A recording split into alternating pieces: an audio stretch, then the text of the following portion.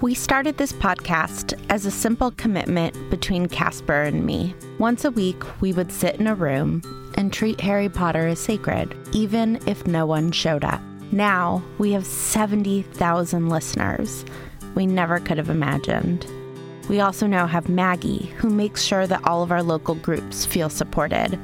We have Megan, who makes sure that we behave with integrity in the world. We have Chelsea, who produces the women of Harry Potter.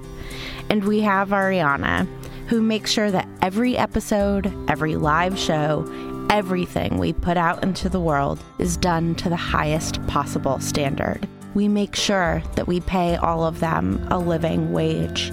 We are trying to be the change we want to see in the world. We are trying to only use fair trade merchandise products, to give health care to all of our employees and paid time off.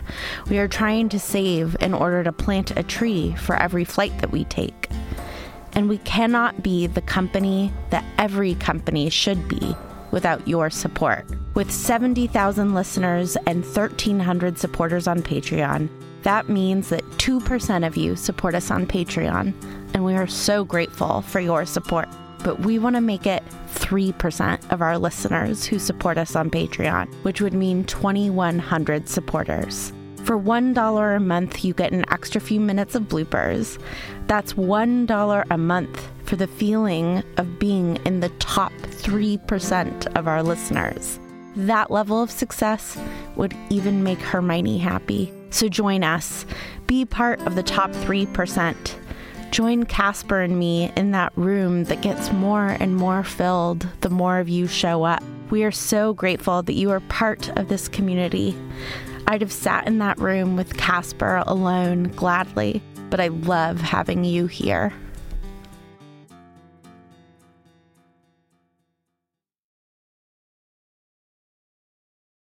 Chapter 31, O.W.L.s. Ron's euphoria at helping Gryffindor scrape the Quidditch Cup was such that he could not settle to anything next day. All he wanted to do was talk over the match, and Harry and Hermione found it. I'm Vanessa Zoltan. And I'm Casper ter Kuile. And this is Harry Potter and the Sacred Text. Hi, everybody. A couple of announcements before we get started today. One is that we have been announcing the wrong date for my London Live event. You guys should all go to the Quaker House on June 8th. It'll be great. Yeah, I'll just be in rural England. I won't be there. But on June 18th, I'll super be there. So if you bought your ticket on Eventbrite because you thought it was on June 8th, just email us at harrypottersacredtext@gmail.com. The Eventbrite is correct. So if that's how you do your calendar, you're doing great. I'm so sorry. Of course, we'll reimburse you if you've bought tickets, but you can't make it on the 18th. But hopefully you can, because the 18th is a fun date in London. It's high. Oh, that's right. Yeah. Vanessa, we're hitting the road again soon. We're going to Holyoke, Massachusetts on May 8th to visit our friend Marissa. Come join us for a full live show if you live in the Western Mass area or elsewhere in New England. Make it a drive. We'd love to see you. And then Ariana and I will be in Cambridge, Massachusetts on May 14th, where we are going to be doing a Women of Harry Potter and the Sacred Text hometown live show. And I'll also be in Paris on June 22nd at a very small event. Only 50 tickets available, but there will be snacks. June 22nd, meet my mom, hang out with me in Paris. That'll be so much fun.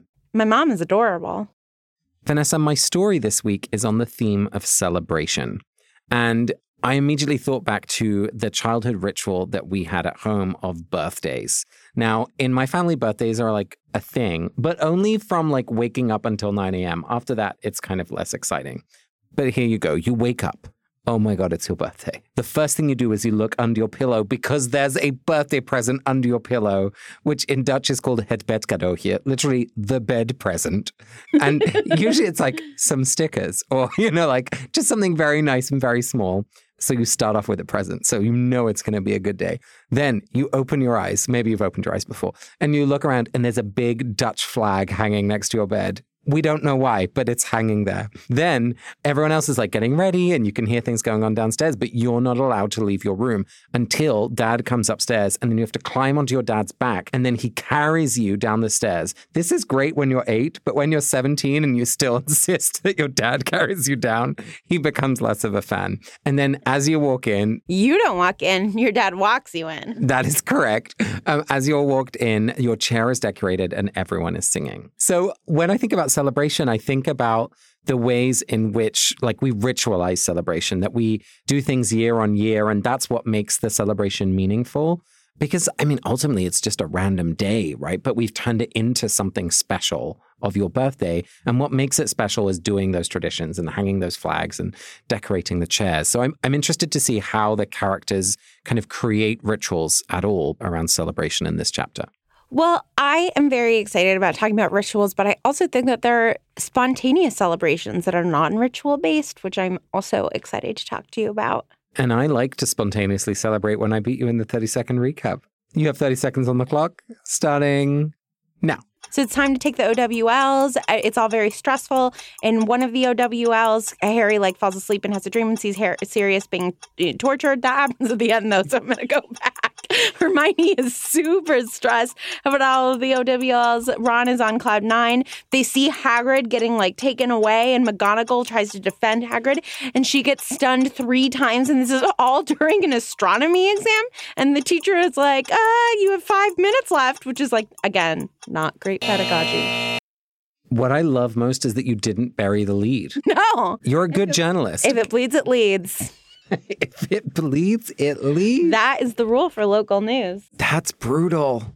Okay, Casper, let's see how you handle our news events for tonight. I'm going to kick it to you over in weather in 3, 2, 1.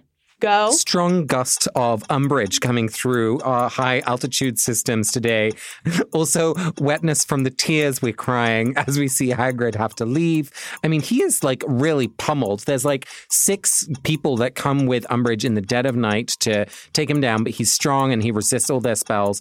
Yes, Harry then in the History of Magic, which is the last exam, has this vision where he's walking through the corridors and there on the ground is a figure and he looks up and it's Sirius Black. Vanessa, let's start right at the beginning of the chapter where we have this very sweet experience of celebration, which is Ron, right? He's still basking in the glory of winning the Quidditch Cup. And what really struck me is that for him, celebration is really about reliving his experience. So he keeps telling the stories and he doesn't want to leave Gryffindor Common Room because people keep going up to him and talking to him about it.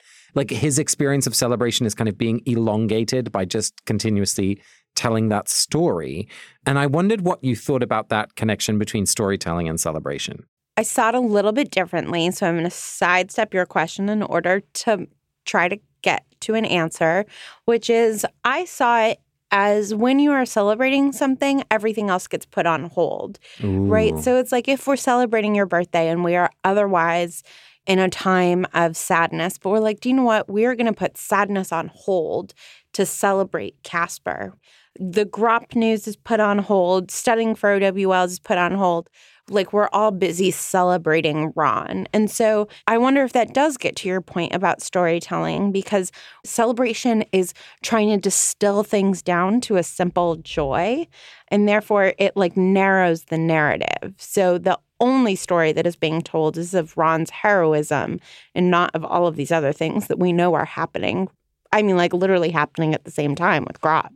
Vanessa, this is so cool because this is something I was just reading about. I was reading a Russian Orthodox theologian called Alexander Schmemann, and he's talking about how celebrations are something that, exactly like you're saying, it doesn't matter what else is happening. We should celebrate the moment when there's a celebration. We should not try and compare it to other things or try to connect it to other things.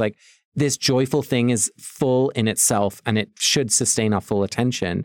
And his kind of theological idea is that from that is actually where we gain our courage and our joy and our capacity to imagine a different world if we keep coming back to those celebrations. So I love that point that, O.W.L. exams and these other things are kind of put aside for Ron's big moment. But here's my question. It's a bigger moment for Ron than it is for Harry and Hermione. Yes, I do think, again, shame on Hagrid. I know I've already beat this drum, but like it should be a really big moment for Harry and Hermione also, because on a propaganda level, Umbridge tried to bring down the Gryffindor Quidditch team. I never thought about that. And she failed, right? She kicked the twins and Harry off the team. She tried to restrict their playing time. She kept Harry from practicing. And this is like a great moment of triumph for a subjugated team. And so it should be more exciting, but I think the scrap thing is really hanging over them.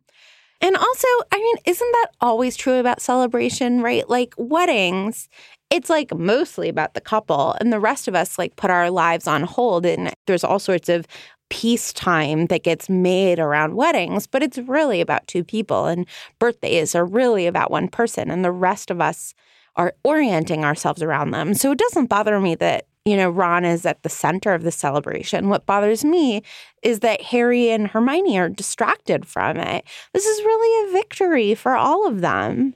I love that. I had never thought about this moment when Gryffindor wins the cup as actually being much bigger than just Ron or even the Quidditch team, that it's like this symbolic victory against Umbridge for maybe even, you know, the entire school community that wants to resist Umbridge. That's really cool. So can I point us to another sort of subversive moment of celebration? Yeah. McGonagall, I think, is still taking a victory lap over Fred and George's triumph by saying, Professor Umbridge really wants you to do well on your exams because it's going to reflect highly on her regime. Don't let that stop you from trying. And I feel like Fred and George have created room for that kind of snark.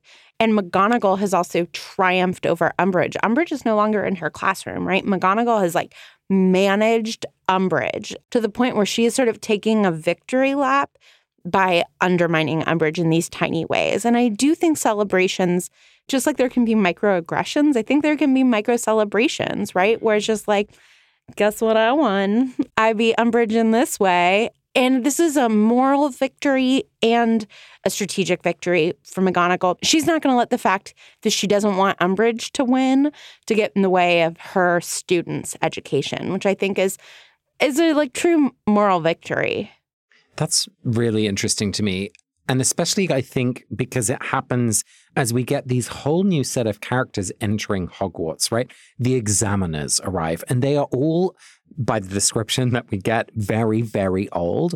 And the only questions we hear them asking are about Dumbledore. And then this examiner, Madame Marchbank, says, you know, I examined him in Charms years ago, and he did things with a wand that I've never seen someone do. And I think the importance of these new characters into this system and how it relates to celebration is that it's bringing Hogwarts back into a normal rhythm, right? Like it's bringing it back into a set of rituals and habits and processes that it's been in for decades and many, many years, so that Umbridge's power is kind of diminished. Mm-hmm. And that's what I like about seasonal celebrations as well, right? Is like, even in the midst of war, we're still going to celebrate Christmas, right? Like my grandparents would tell stories about, yeah, you didn't have presents, or you didn't have, like, there's a lot of things that you suddenly don't have in those times of need, but still marking that moment gives a sense of normality and I think reduces the power of an imposing force like Umbridge, very importantly. Umbridge is getting lapped at the beginning of this chapter, right? Like Gryffindor wins instead of Slytherin. McGonagall is like taking pokes at her all the time.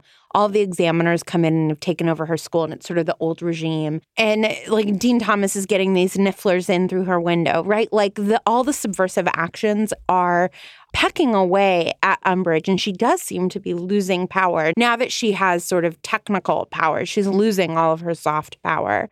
And I'm wondering if you think that Gryffindor has done one too many victory laps and done one too many celebrations, and that is why she snaps the way that she does so violently at Hagrid and then at McGonagall. Well, what's so interesting is that she's really changed her strategy. It's totally by luck that the students taking the astronomy exam see her. I'm sure she didn't think that through. But she's trying to do this as a covert operation in the middle of the night, away from the school. She's going to Hagrid's hut with a team of brawn. I hadn't thought of that at all, how different it is from Trelawney's expulsion. Right, because that was such a public humiliation for her. I think she's like, I am not going to risk that again. I'm going to have something smaller, but the celebration will be mine. So I do like this theory that maybe there was too much celebration from her opponents. And so she's like, fine, I'll show you and I'll do it, my way and differently. Now it still fails, right? Hagrid gets away. But then that moment where McGonagall comes running, she's heard the kerfuffle. She comes running and say, how dare you? How dare you? And there are, multiple Jinxes, red lights that hit her and she's kind of body slammed. Umbridge is one of them, I'm sure. Yeah, because Umbridge is somebody who loves to do things by the book, or at least loves to pretend to do things by the book. And this is just, I feel like she has been put in a corner. It's just making me think about strategies on how to fight bullies, because we were really honoring George and Fred in the way that they triumphed against Umbridge. And I do feel as though we collectively poked the bear too many times. And so the bear snaps, and McGonagall, who's an older woman, ends up being the victim of that snapping. In Judaism, there's the expression that the best revenge is a good life. Yeah. And to some extent, that is what, the rest of Hogwarts is living. They're we're still going to study. We're still going to take our exams. We're still going to win at the Quidditch Cup. We are still going to laugh. We're still going to play pranks. You can regulate, but you can't regulate us to death. And they are just trying to live their best life. And I just wonder if for certain toxic people, any joy is going to create anything other than submission is going to instigate them. Right. And that's why I keep coming back to these examiners, because in the Defense Against the Dark Arts exam, Harry's feeling really good about himself, right? And at the end of the exam, the practical element of the exam, his examiner says to Harry, I've heard you can do a Patronus. For a bonus point, can you summon a Patronus?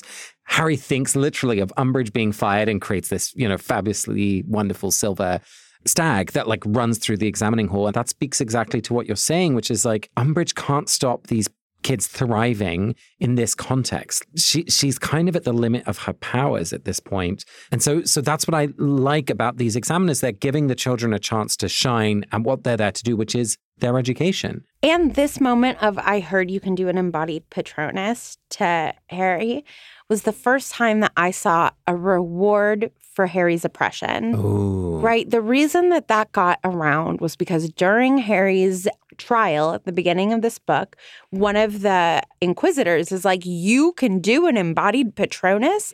And it sort of gets around the Ministry of Magic that Harry can do this embodied Patronus. And he is now given the opportunity, either from that or from Dumbledore saying it, or from McGonagall pulling this person aside and saying, I swear this child is going to get an aurorship, right? For some reason, someone is batting for Harry enough that he is given this opportunity to really show off. And he's celebrated for it. And he's celebrated for it. And his Patronus takes a victory lap. Yeah, literally. And I think something that, I've been talking about a lot is how, in reading these books, how clear the systemic cycle of oppression builds upon itself, right? How traumatized people keep getting re-traumatized. And once you're in the system, you continuously get oppressed by the system. And this is the first time that we are seeing Harry get a little bit of a leg up because people are pissed off by how much he's getting bullied. And I just loved seeing him get celebrated for a real skill that he has, a talent that he worked on because he had it harder than everybody else, and a talent that he was given the opportunity to perfect because a teacher took an interest in him. I just love this moment of celebration of Harry being given the chance to show off. Well, and that also builds on his experience in the potions exam, right? We're seeing the potions exam where Neville and Harry, without Snape in the room, are suddenly able to do way better at the core content, right? Their potions are actually pretty decent. Yeah, I'm totally resonating that the context of all of these exams is shifting some of those systemic dynamics, which they've had to live between and within.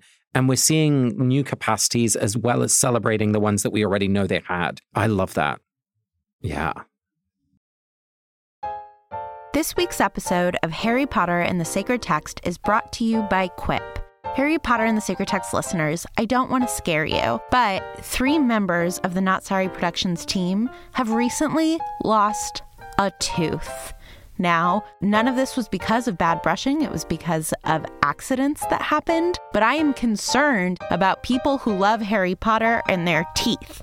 Quip's electric toothbrush can help you in your routine of keeping your teeth healthy and sparkling clean. The mirror mount for your Quip toothbrush puts brushing front and center in your bathroom, so you'll remember to bookend the day using your new brush. The built-in 2-minute timer that pulses every 30 seconds to remind you when to switch sides and help you clean your whole mouth makes sure that you brush for the entire 2 minutes. The multi-use cover is amazing. It works as a stand and also helps with sanitary reasons. Brush heads are automatically delivered on a dentist-recommended schedule of every 3 months for just $5. A friendly reminder as to when it's time to refresh and stay committed to your oral health. Please, this is a public service announcement from somebody who has all of her teeth and who loves a lot of people who have recently lost one tooth. Brush your teeth. Quip makes it easy and fun to brush your teeth, and that is why I love Quip. And why it's perfect for getting back into a routine after the summer. Quip starts at just $25, and if you go to getquip.com/Harry Potter right now, you can get your first refill pack for free. That's your first refill pack for free at getquip.com/Harry Potter.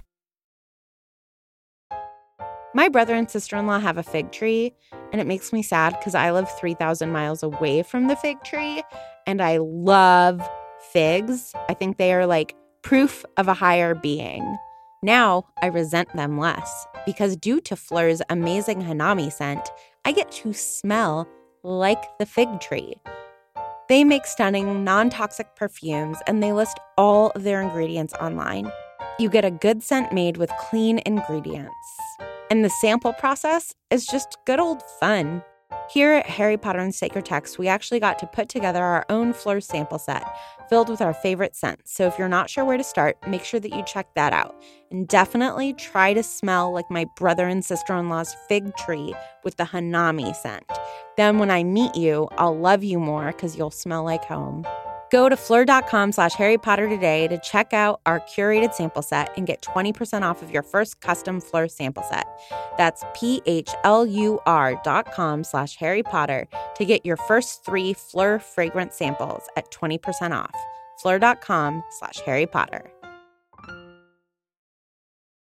So Vanessa, there's 2 other little moments, and I'm not quite sure how we link them to celebration yet, so I'm hoping you can help me. But in the run-up to the exams, Ernie goes around doing that thing, and we all know who's done it, and maybe we've done it ourselves, which is to ask other students, how many hours are you studying? What's your schedule like? And he's like, well, I'm managing 7 to 8 hours a day, 10 on a good weekend day. And Ron is like, I've done 2 hours for the whole year.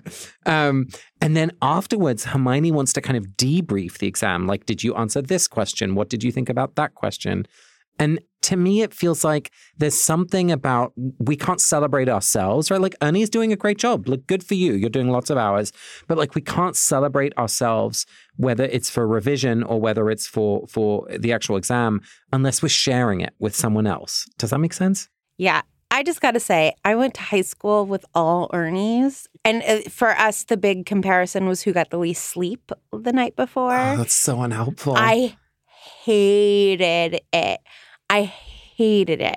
I remember standing outside of classrooms, waiting to go in for exams, and kids being like, well, I only slept 1 hour last night. Well, I only slept 2 hours last night. And me being like, I got my 9 hours. Thank you very much. And I'm going to get a B+ on this and not an A. And guess what? I look amazing.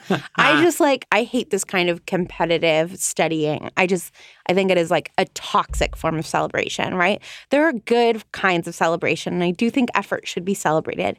Effort is celebrated by doing well on your exam or by accomplishing whatever you want to accomplish. But showing off in this way seems to be trying to elicit envy. It's not trying to actually celebrate, right? There are housewarming parties that are about like, come and warm my house, and there are housewarming parties that are about showing off your new house. Come and see my house. Yeah. Oh, that's so true. I am just not interested in the come and see type of celebration. It's not celebratory. I mean, that's the thing. You can feel if something is a come and see my house or like, hey, let's celebrate me living here. Like, you can just feel it. You can't even say that it's about, oh, has someone got this kind of drinks and nibbles and decorations? Like, it's in their inner state of being, right? Like, just the way they greet you, the way people are talking to each other. Are people kind of like looking around, like wanting to be seen? Or are they just glad to be together? So Ernie seems to be up to something different than Hermione. For both of them, I do think it's like anxiety processing. I don't think that Hermione is actually trying to compare. Because she knows she's better. I mean, she does. She really does. I think that Ernie is trying to assess how well he is doing on studying compared to other people. Whereas Hermione, I think, is actually just trying to process, how did I do? Yeah. So one seems like a self-soothing mechanism, and the other, Ernie's, it feels like a superiority mechanism. Yeah. Well, and I mean, that's maybe the shadow underbelly of celebration, which is like, in it could be a message of like, I'm better than you. Like, my birthday present was bigger than yours. You know, all of that kind of, my car in the garage is nicer than yours. I found love and you haven't, right? Exactly. Like, is the celebration one that is genuine and it's real, or is this celebration something you're trying to show off about and you're trying to make other people know that you're celebrating, which ultimately only points to the kind of hollowness of that celebration. Can you help me unpack this, Vanessa? Because I'm trying to think about like, how do you know when it's genuine and real, that there's a soul to it? How do we know when a celebration is like that? Well, so I will say, like, I don't think we know, right? I don't think that there's like a rubric of things that you can check off. But I do think that genuine celebrations are about human connection and not about the things, right? And I have an aunt who I love very, very much. She's my mom's first cousin, and we go to a lot of Orthodox weddings in my family. And there's like a way to do an Orthodox wedding in Los Angeles if you're of a certain income, right? And my aunt has been to so many of these weddings and bar mitzvahs. She can comment on like, oh, they use this linen and not that linen. And she is just like gossiping the entire event on a level that like I cannot comprehend. She's like, no, they didn't splurge for the linens that touch the floor.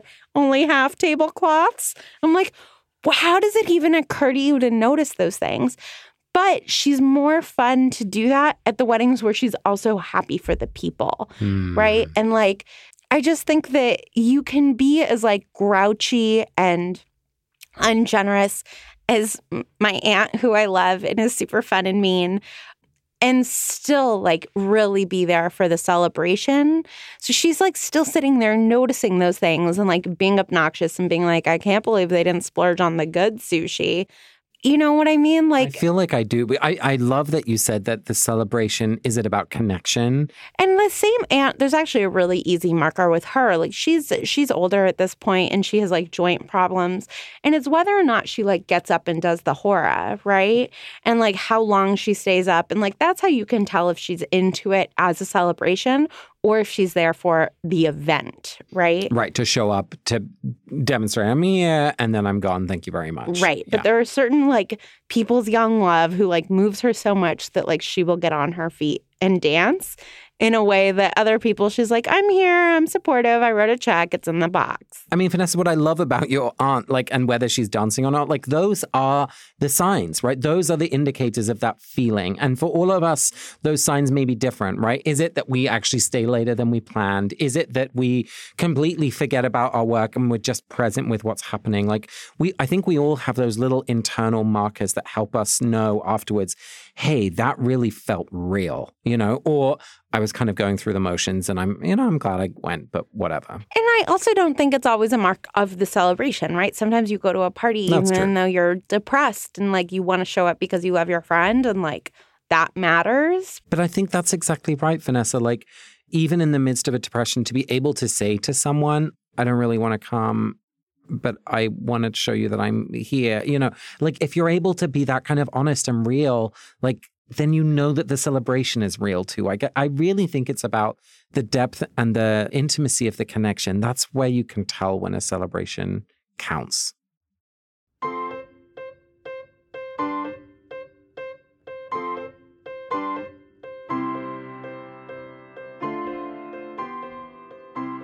So Casper, this is going to be our last Pardes for a little while. Pardes, as everyone knows, is a 4-step Jewish reading practice in which we walk through the text as if we are on a jaunt through an orchard and we pick up a piece of text like it is a juicy piece of fruit. So here is the sentence that we picked, the piece of fruit. Even by Harry's low standards in divination, the exam went very badly. So our first step is pshat, in which we ask ourselves what the intended meaning of the sentence is. So, of course, throughout this whole year, Harry and Ron have been making up, well, Mars is entering, retrograde, and so I'm going to fall down the stairs. We've seen them make up silly stories to kind of fulfill Trelawney's homework. And now, of course, they're in forensics class, which has become more interesting.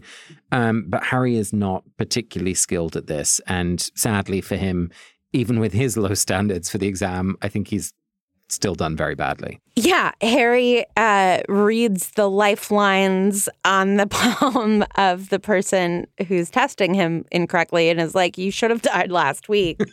So yeah, it didn't go great.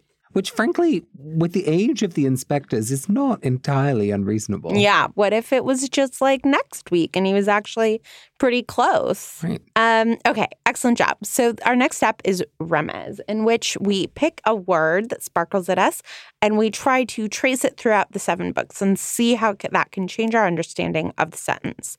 Which word would you like? Even by Harry's low standards in divination, the exam went very badly. I'm kind of intrigued by standards. Ooh, okay. Where else do we see standards in the 7 books? Well, the thing I think of immediately is Percy's cauldron, like the standards of the thickness of the bottom of the cauldrons that we learn about, I think, in book 4. Yeah. Where else do we see standards? When we hear about Gringotts, the tremendous security standards that are at play in Gringotts. There's all sorts of negotiations that happen in the Triwizard tournament between the 3 schools about the process of who's allowed to compete and what age and all of that. And so we think about the age line which the twins try and cross and they grow the beards. So I'm thinking of that. What else? There again needs to be standards for getting into the Order of the Phoenix. You have to be 17. I mean, I'm also suddenly thinking about the different textbooks that the student use, right? The Standard Book of Spells is one that we hear about a lot. Mm-hmm. And there are definitely references, I think, just even that word standard shows up in news travels fast around Hogwarts, even by Hogwarts' standards. When Hermione is able to turn a galleon into that communication tool, the kids are like, but that's NEWT standard, not O.W.L.s standard. This is making me think of something in the next book where we're going to actually, and this is a different way of thinking about standard, Harry is going to use the Half-Blood Prince's potions book. And there we see that taking the standard and changing it actually makes it better. So kind of going away from the, top standard leaves room for even more improvement. I mean, Harry seems to be the only student who's ever doing independent study. Right, even the occlumency in these books. Occlumency with Lupin. I mean, mostly, is that detention or is it... Okay, so how has this changed our idea of standard? Even by Harry's low standards in divination, the exam went very badly. I mean, the thing I'm thinking of is how Harry always has a different set of rules for him, right? Like that there is no standard that he connects to. There's always either it's more difficult or it's more exposing, or actually he's better at it, or he needs extra help, or he's getting extra help, or I feel like Harry is never a standard student, which in some way is making me think about how actually no one is a standard student, right? And it's making me think, and I'm now kind of transitioning into my drush, the 3rd step. Great. Is really about what would the message be based on this text. And I'm thinking about how just like Harry isn't a standard pupil, actually none of us are standard. When you look at the kind of average height, weight, palm size, chest size, head size, all of those things, there is not a single individual who has the standard for everything. There's no average person. And there's a wonderful book called The End of Average, which kind of takes down the way in which our world is designed for an average and therefore kind of designed for no one. And it takes the story of how the fighter pilot cockpits were built for the average male body, which meant that actually no one was able to fly it well, certainly not women. And so when they changed it so you could adjust your seat, you could adjust the height of things, the number of accidents and therefore deaths of service personnel went way down. And so I'm just thinking about how this little insight into Harry's exams actually speaks to all of us of not assuming average, like designing for difference. Yeah, I mean, and we just saw this again with the NASA spacesuits that were exactly designed so that no women could actually go into space. I really love that drash. I'm going to read it one more time to inspire myself.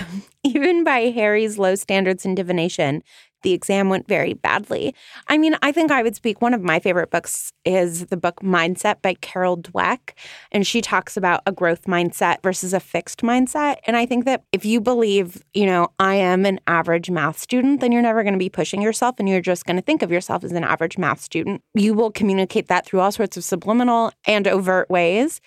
And therefore, you will realize that. Whereas if you have a growth mindset and instead of saying I'm a bad math student, you say I want to get better at math, you're going to have a totally different MO in asking teachers for help and asking for your neighbor to help you and wanting more work rather than trying to avoid it. And that when it comes to divination, when it comes to so much of Harry's life, he really has this fixed mindset and not a growth mindset. And so, of course, he doesn't do well in divination. If you have low standards, it's going to go badly, right? We think of low standards as a way to protect ourselves, but it's not. It sadly doesn't work that way. That's so true. Okay, so last step. We are going to ask ourselves what sode emerges to us. Even by Harry's low standards in divination, the exam went very badly. Oh, my sode is not a happy one. That's okay. Not all secrets are happy. I'm just thinking that it can always get worse. Yeah. I looked back at an old book that was talking about ridiculous characters from the 80s, and it said this guy was just like Donald Trump. And I was like, you have no idea. You have no idea. This man is now president of the United States. And I might think oh, we've scraped the barrel, whether it's in our politics or whether it's in other areas of life. And I think my sode is no, it can always get worse. Yeah, I completely agree with that sode. The sode that emerged to me was the funny way that language works here, right? The exam went very badly.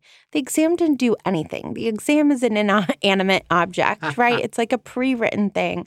And how destructive some of these language choices can be, right? These colloquialisms. Instead of if Harry had the language to say, even by Harry's low standards, he was surprised by how underprepared he was for a conversation about divination, right? I think that we create these narratives for ourselves that are really unhealthy and they're just baked into our idioms.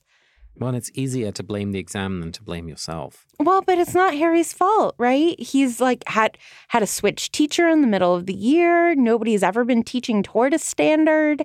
This is not his fault. It is rarely students' faults that they aren't learning and excelling. It's the adults' faults. And I'm not saying he should be woe is me, but say he saw how desperate things got when Hermione wasn't there to help subsidize the poor teaching quality at Hogwarts. I just think that this is a call to be more specific with our language because the exam didn't go badly. He got poorly taught. It's now time for a voicemail, and this week's voicemail is from Eric. Dear Casper and Vanessa, my name is Eric and I'm from Ontario. I just discovered your podcast about 6 months ago and loved it, so to get caught up, I've been listening to a lot of episodes out of order, and by sheer coincidence, I listened to your episode on O.W.L.s from Book 5 immediately after listening to your episode on the Death Day Party from Book 2. The reason I bring this up is because those are the chapters where we learn that Mrs. Figs and Filch, respectively, are squibs, and I was struck by some of the similarities and differences between the two squibs. For example, they both keep the fact that they are a squib a secret, but for really different reasons. Filch because he wants to present himself as an intimidating wizard and preserve his authority over the students, and Mrs. Fig because she wants to present herself as just a normal old lady and maintain her relationship with the Dursleys. And also they're both serving Dumbledore, but for two different tasks. Filch's tasks are basically trivial, like keeping trash out of the halls and enforcing students' curfews, but the way he goes about these tasks makes them seem much more important than they actually are. And Mrs. Fig's task is really important in the fight against Voldemort, but she performs it in a way that's actively demeaning to herself. She deliberately becomes this minor annoyance in Harry's life just to serve the greater purpose. And the more I thought about it, the less I pictured these characters as black and white, Filch bad, Mrs. Figs good. And instead, I saw Filch as this image of ambition, of trying to move above the situation you were born in. And I saw Mrs. Figs as an image of humility, of accepting your lot in life and trying to find satisfaction where you are. The two of them make surprisingly good foils for each other, even though they've never met. So I was just wondering if you guys had any thoughts about the two squibs, or if either of you saw one of them differently than I did, anything like that. Keep up the good work. Eric, I'm so glad that you point us to both Mrs. Fig and Filch, because Filch is having a real moment right now, right? In book 5 with Umbridge in charge, this is his heyday, and he's bringing back all of these horrible punishments and things. But we haven't really dug into Filch in a little while. And I think, as you point out, both of them are really defined by their squib identity in a way, but they respond to it very differently. And the thing, I guess, that strikes me is that, Vanessa, you've talked a lot about how, hurt people, for example.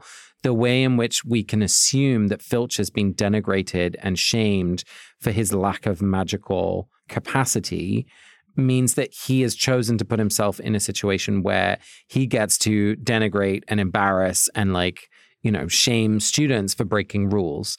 And Mrs. Fig, I wonder if she had a different experience. Was she nonetheless welcomed and loved in her most likely magical family, and was still able to find ways to be of use, right? She's the perfect undercover agent in the Muggle world. And so she serves the mission of, the safety of Harry in that way. And so I'm just wondering, can we potentially deduce something about their backgrounds?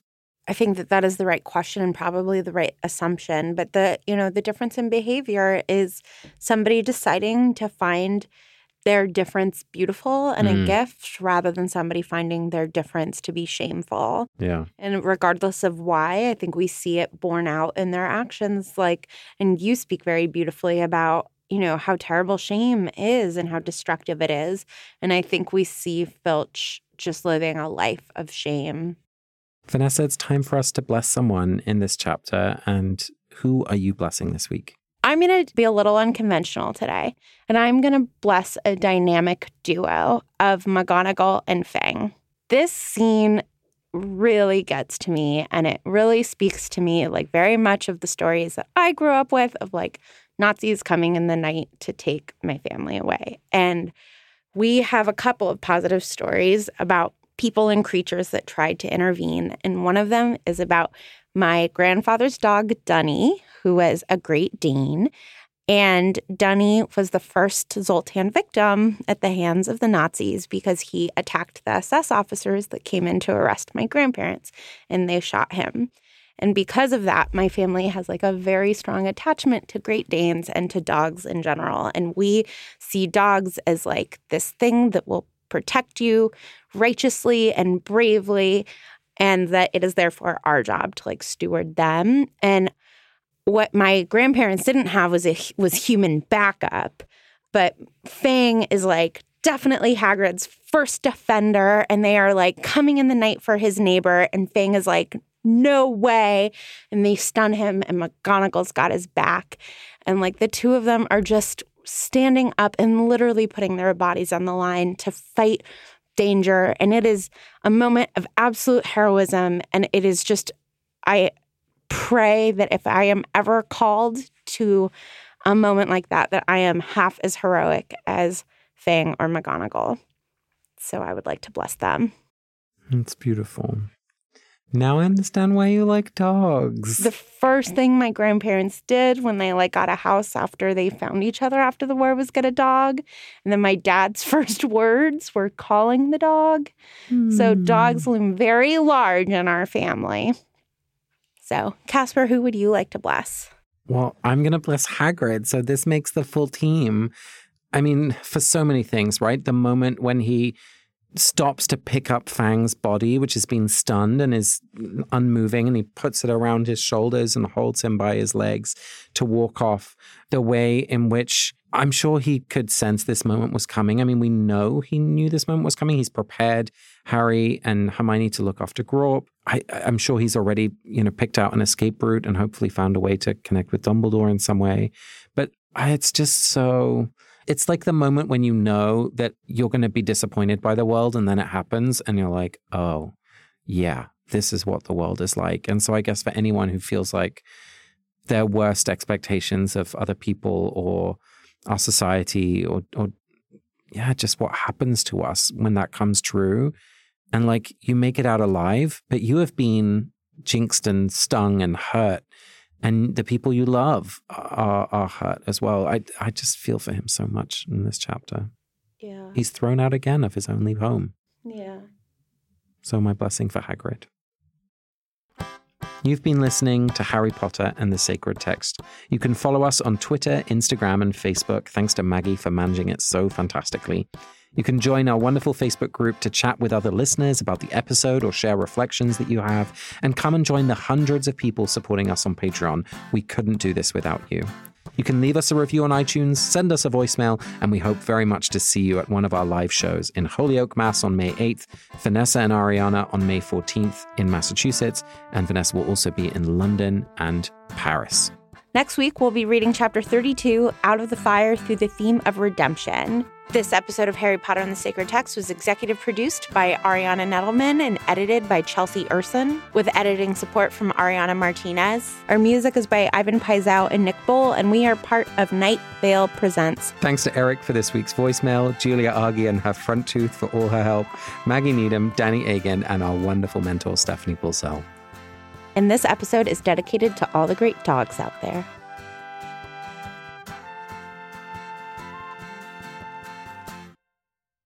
Do you know whenever I had to write an essay for French, I would always situate it at a restaurant called Chez Christophe. Like everything happened at Chez Christophe's. Well, now we make a lot of jokes about your drag name is Pat Issery. That's right. Victoire Patisserie. Right. Victoire Patisserie. Oh, I thought it was Pat. Yeah. Maybe it's Pat Issery. Maybe it's Victoire Patisserie. We don't know yet. Hey, I'm Dylan Marin, and this is Conversations with People Who Hate Me, the show where I call up some of the folks who have said hateful or negative things about me on the internet. You can listen to Dylan's conversation wherever you love listening to podcasts. Just search Conversations with People Who Hate Me. And remember, there's a human on the other side of the screen.